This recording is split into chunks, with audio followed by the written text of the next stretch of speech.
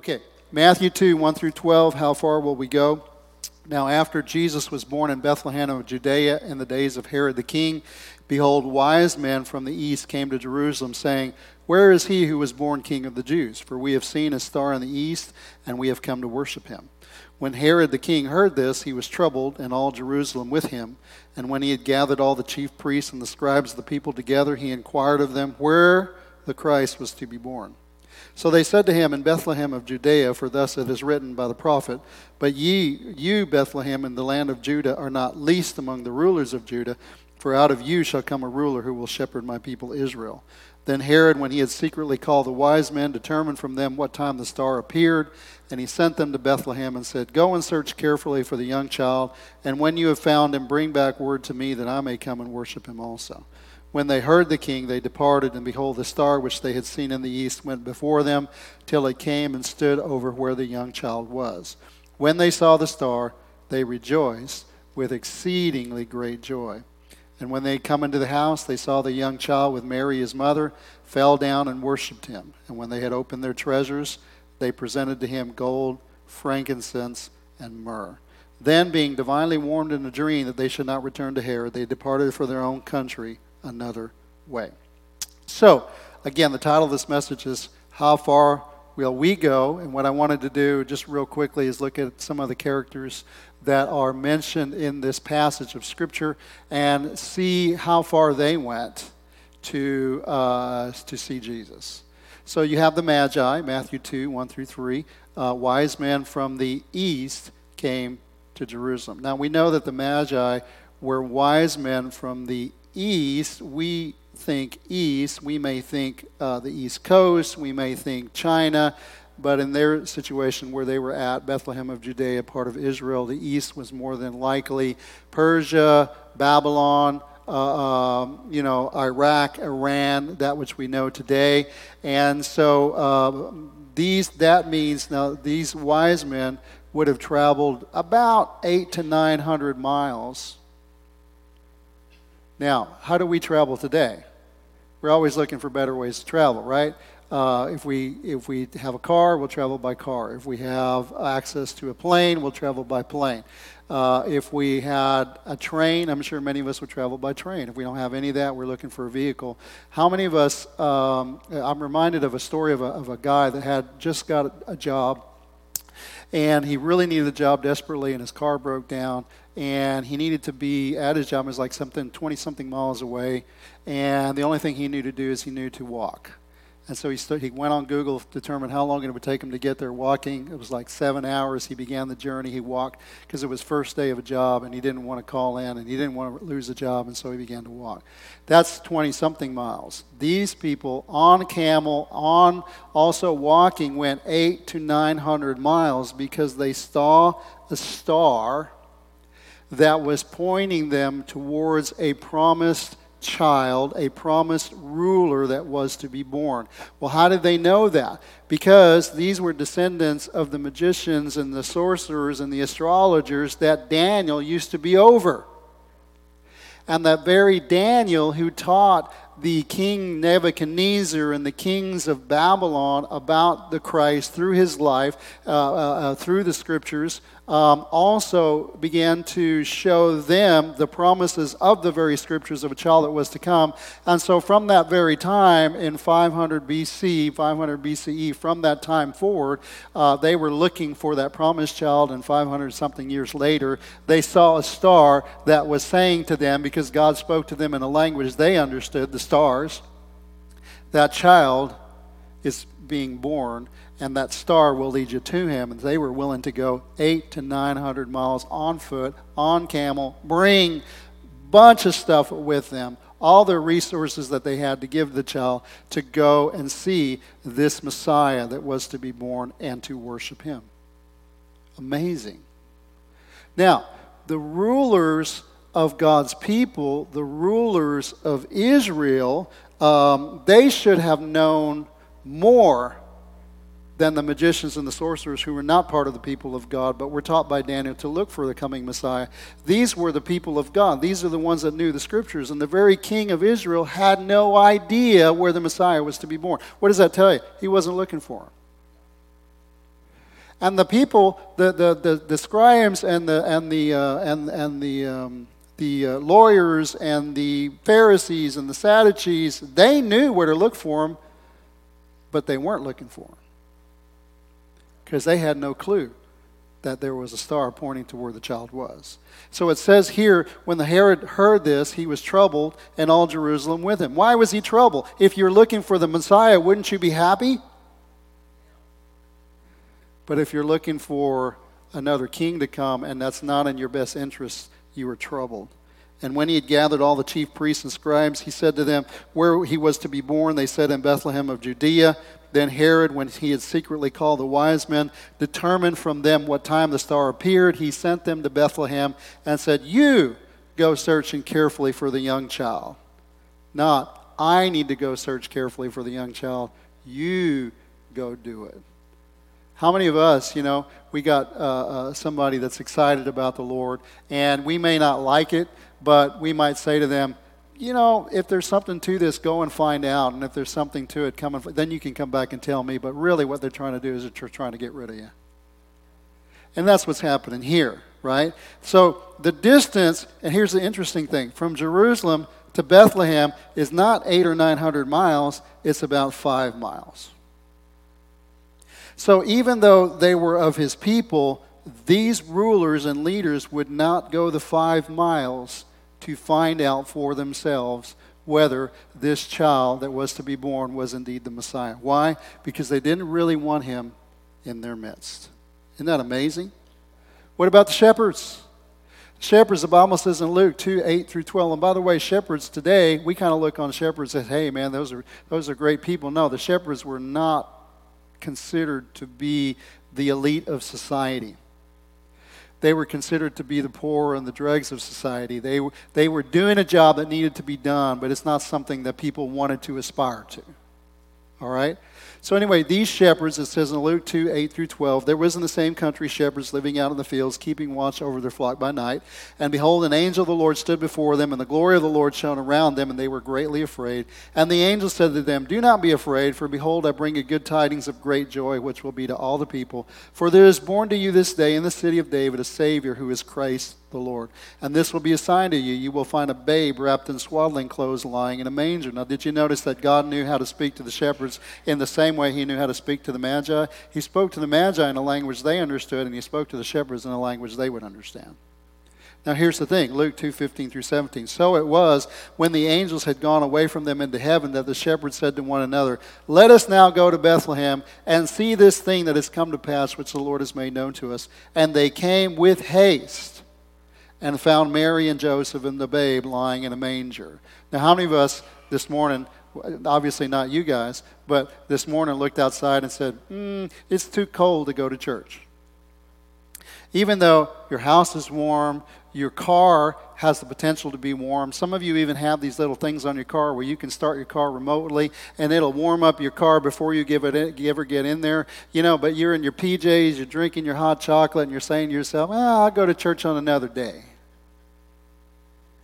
Right? But these shepherds were out in the cold. They were out in the middle of the night. They had stuff to do. They had sheep to tend to. But when they heard the news, see, it's not a matter of the distance, it's a matter of your heart. Seek ye first the kingdom of God and his righteousness, and all these things shall be added unto you. See, it doesn't matter if you're rich or poor. What matters is what's your heart. And so these shepherds, when they heard the good news, they left everything, and the Bible says they went in haste and said, let us go see this child that the angel said to us is found in Bethlehem. So while they didn't have to go very far, maybe they had to go, these were the fields on the outside of the city, maybe they had to go to half a kilometer, half a mile, for those of y'all that don't know what a kilometer is.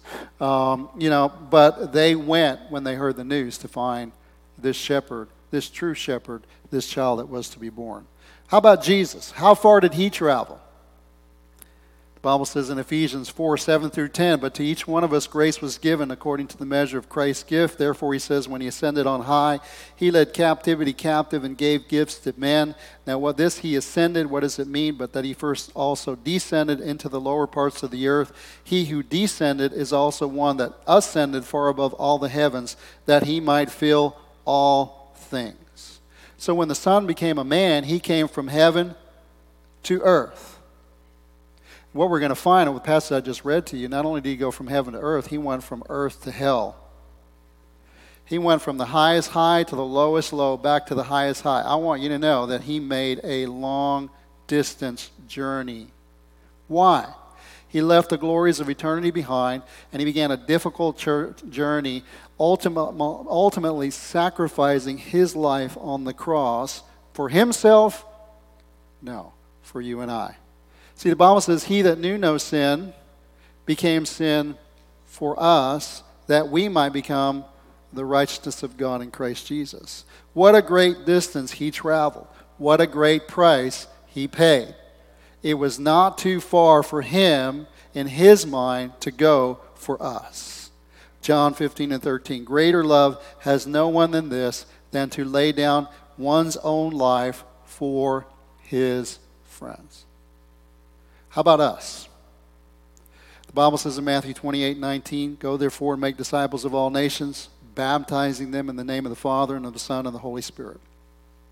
How about us? How far will we go? Hopefully, into all the world around us. It is this love that was demonstrated to us by Christ's willingness to leave heaven and come into this world that should motivate us to leave the comforts of our familiar environment, not just to go to church, but to go where he sends us, to participate in what is most important to his heart, and that is to go to the lost of this world and help reach them for him. His heart is for the lost souls of this world. And God's desire is that we would go and reach them. You know what that means? It means I'll have to record all my favorite shows instead of watching them live. It means I might have the potential, somebody might spoil the episode for me, you know, and I won't get to see it, and it's just not going to be the same. I'm going to miss the World Cup. I'm going to miss the Super Bowl. I'm going to miss my favorite teams on TV. I'm going to miss this. I'm going to miss that. Imagine if Jesus had said, I really don't want to leave the streets of gold. I really don't want to leave the comforts of heaven. I really enjoy being God. I really enjoy all the perks of sitting on the throne. You know, I don't think I should be bothered by, it's just not worth the price for me. Is that what he said? But it's what we say when we refuse to participate in that which he demonstrated was the most important thing for him. We have a hard time going to church when it rains, right? I don't have any clothes to wear to go to church. Do you really not have any clothes to wear? No, because you have clothes to go to work. You have clothes to go to the mall. Some of you go to the mall in your PJs. So I don't really think that's the problem. What's the problem? Again, it's not about that. It's about your heart. Right? Thank you, Ruth. Thank you for that one amen that we got this morning. It was worth it. Some of you are going, I wish I hadn't come to church this morning. I want to read to you it's out of Leon Van Ruyen's book, Beautiful Feet. And just to let you know, you don't have to travel a great distance to go. You don't have to. The shepherds didn't travel a great distance. The rulers didn't travel a great distance that they could have traveled, but they didn't. It could have been a shorter distance. Now, the Magi did. So it's not about the distance. It's about the heart, right? So I want to read you a testimony, and then I'm done, all right? Several years ago in a Baptist church in Crystal Palace in southern London, the Sunday morning service was closing, and a stranger stood up at the back, raised his hand, and said, "Excuse me, Pastor, can I share a little testimony?" The pastor looked at his watch and said, "You've got 3 minutes." This man proceeded to share his testimony. He said, "I just moved into this area. I used to live in another part of London. I came from Sydney, Australia, and just a few months ago I was visiting some relatives, and I was walking down George Street," he continued. And a strange little white-haired man stepped out of his shop doorway, put a pamphlet in my hand, and he said, "Excuse me, sir, are you saved? If you died tonight, would you go to heaven?" He went on to say that he was puzzled by those words. Nobody had ever asked me this question before. I thanked him courteously, and all the way on British Airlines to Heathrow, I pondered this question. I called a friend who was a Christian, and he led me to Christ, and I am now a Christian. After his testimony, everyone applauded and welcomed him into the fellowship. The same Baptist pastor flew from Adelaide, Australia the next week, and 10 days later, in the middle of a 3-day series of meetings in a Baptist church, a woman came to him for counseling, and he wanted to establish where she stood with Christ. She said, "I used to live in Sydney, and just a couple of months ago, I was visiting friends in Sydney doing some last-minute shopping down George Street, and a strange little white-haired elderly man stepped out of the shop doorway and said, 'Excuse me, man, are you saved? If you died tonight, would you go to heaven?' She said, 'I was disturbed by those words. When I got back to Adelaide, I knew this church was on the next block from me, and I sought out the pastor, and he led me to Christ.'" Now, this London pastor was very puzzled. Twice within 2 weeks, he'd heard the same testimony. He had to travel to preach in Mount Pleasant Baptist Church in Perth, Australia, and when his teaching series was over, the senior elder of the church took him for a meal, and he said, "Mate, how did you get saved?" And he said, "I grew up in this church from about the age of 15. I attended the boys' brigade. I never made a commitment to Jesus, just hopped on the bandwagon like everybody else, and because of my business ability, grew up to a place of influence. I was on a business outing in Sydney about 3 years ago, and an obnoxious little white-haired man stepped out of a shop doorway and gave me a religious pamphlet, cheap junk, and accosted me with a question. 'Excuse me, sir, are you saved? If you died tonight, are you going to heaven?' I told him I was a Baptist elder, but he wouldn't listen to me. This man shared that he was seething all the way flying home on Qantas Airlines. I told my pastor about the incident, thinking he would sympathize with me. However, my pastor shared that he had been disturbed for years, knowing that I didn't have a relationship with Jesus. He was right, and my pastor led me to Jesus 3 years ago." Now, this same London preacher flew back to the UK and was speaking at the Keswick Convention, and he shared these 3 testimonies. At the close of his teaching, 4 elderly pastors came up to the speaker and said they all got saved between 25 and 35 years ago, respectively, through that little white-haired man on George Street who gave them tracts and asked them the same question.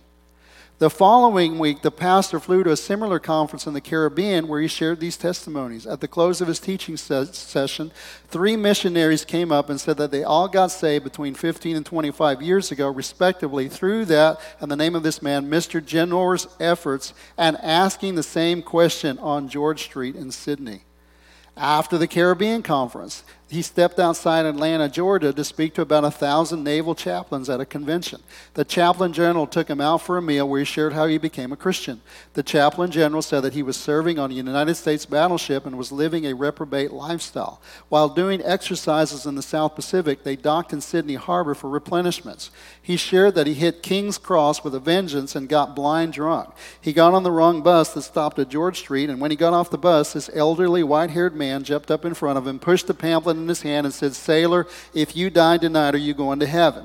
The chaplain general said that the fear of God hit him, and immediately he was shocked sober and ran back to the battleship. He sought out the chaplain, and the chaplain led him to Christ. He then began to prepare for the ministry, and now he was in charge of over 1,000 chaplains. 6 months later, the London preacher flew to do a convention for 5,000 Indian missionaries in a remote corner of northeastern India. At the end of the conference, the Indian missionary in charge of all the missionaries took him to his home for a simple meal where he shared how he came to Christ.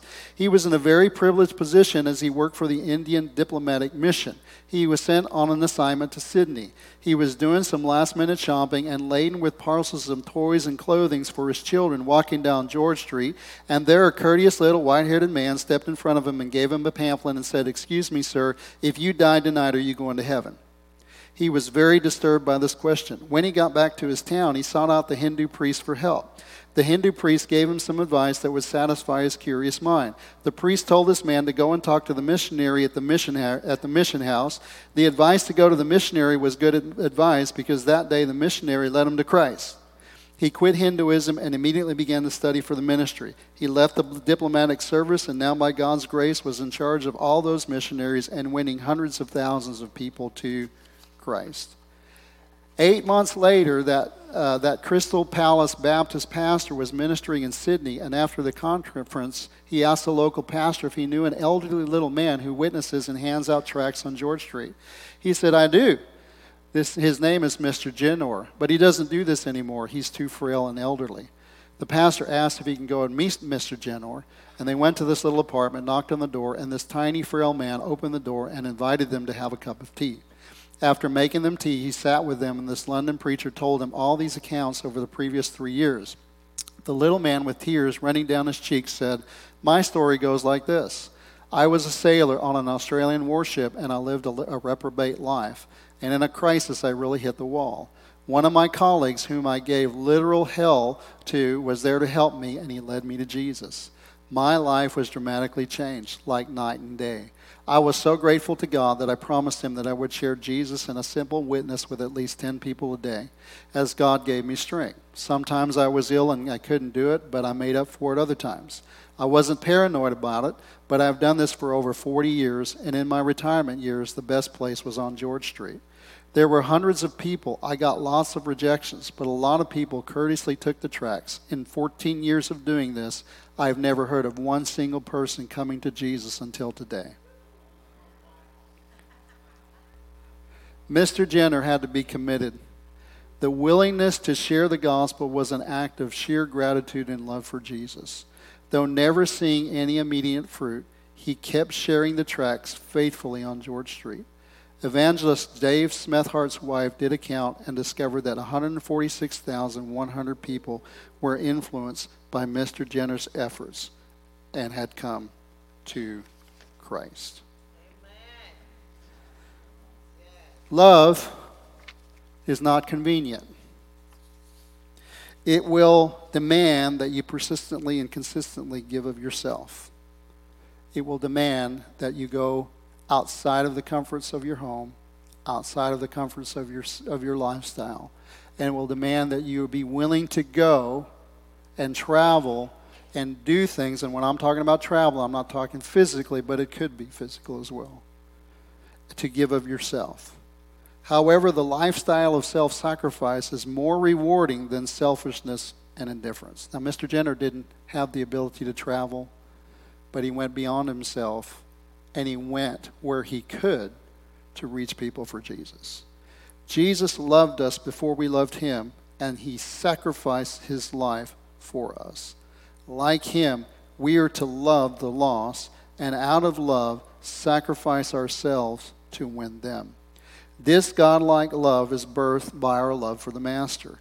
It is this love for Jesus that will, in love, take us beyond ourselves to witness to those whom he loves more than life itself. So the question becomes, how far will we go?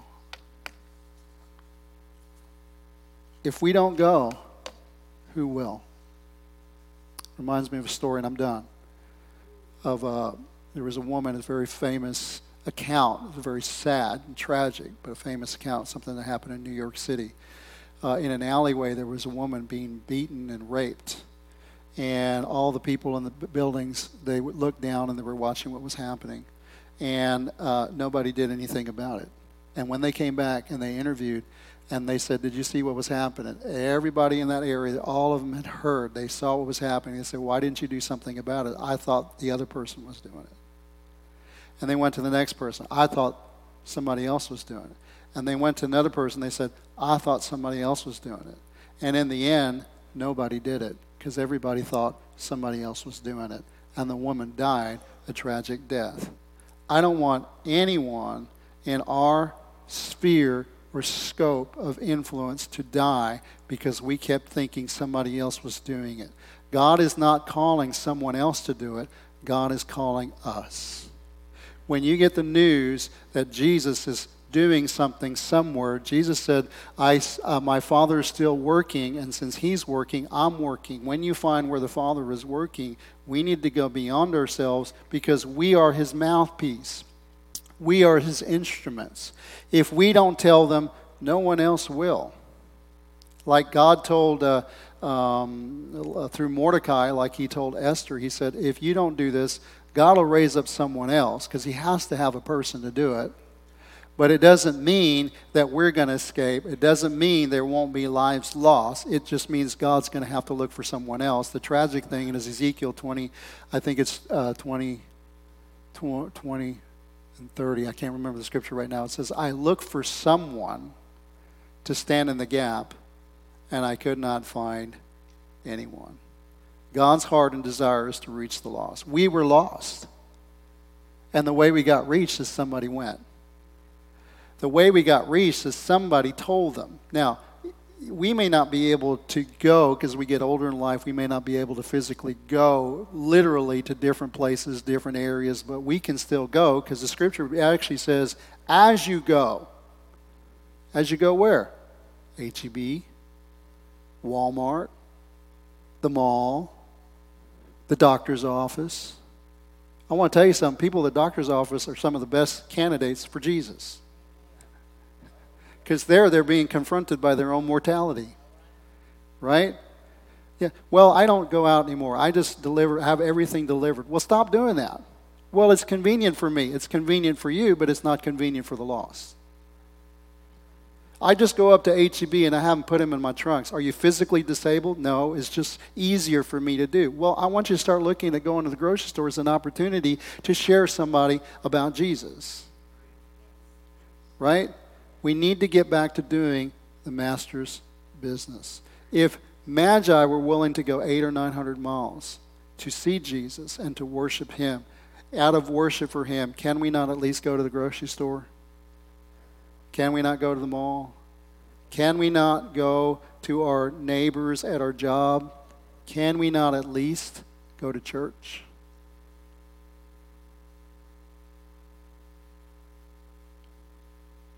Thank you, Lord, for the sacrifice that you gave.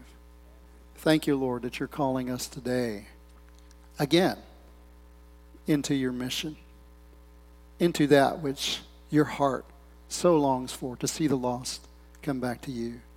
Let me not just be a spectator, Lord. Let me not be like the rulers, God, who weren't willing to go even a step towards where you were and what you were doing.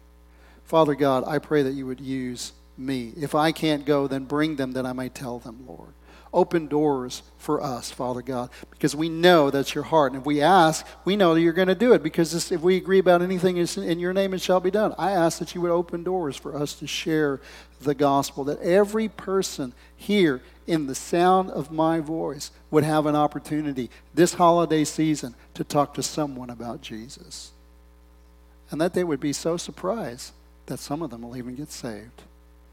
We thank you, Lord. We praise you in Jesus' mighty name.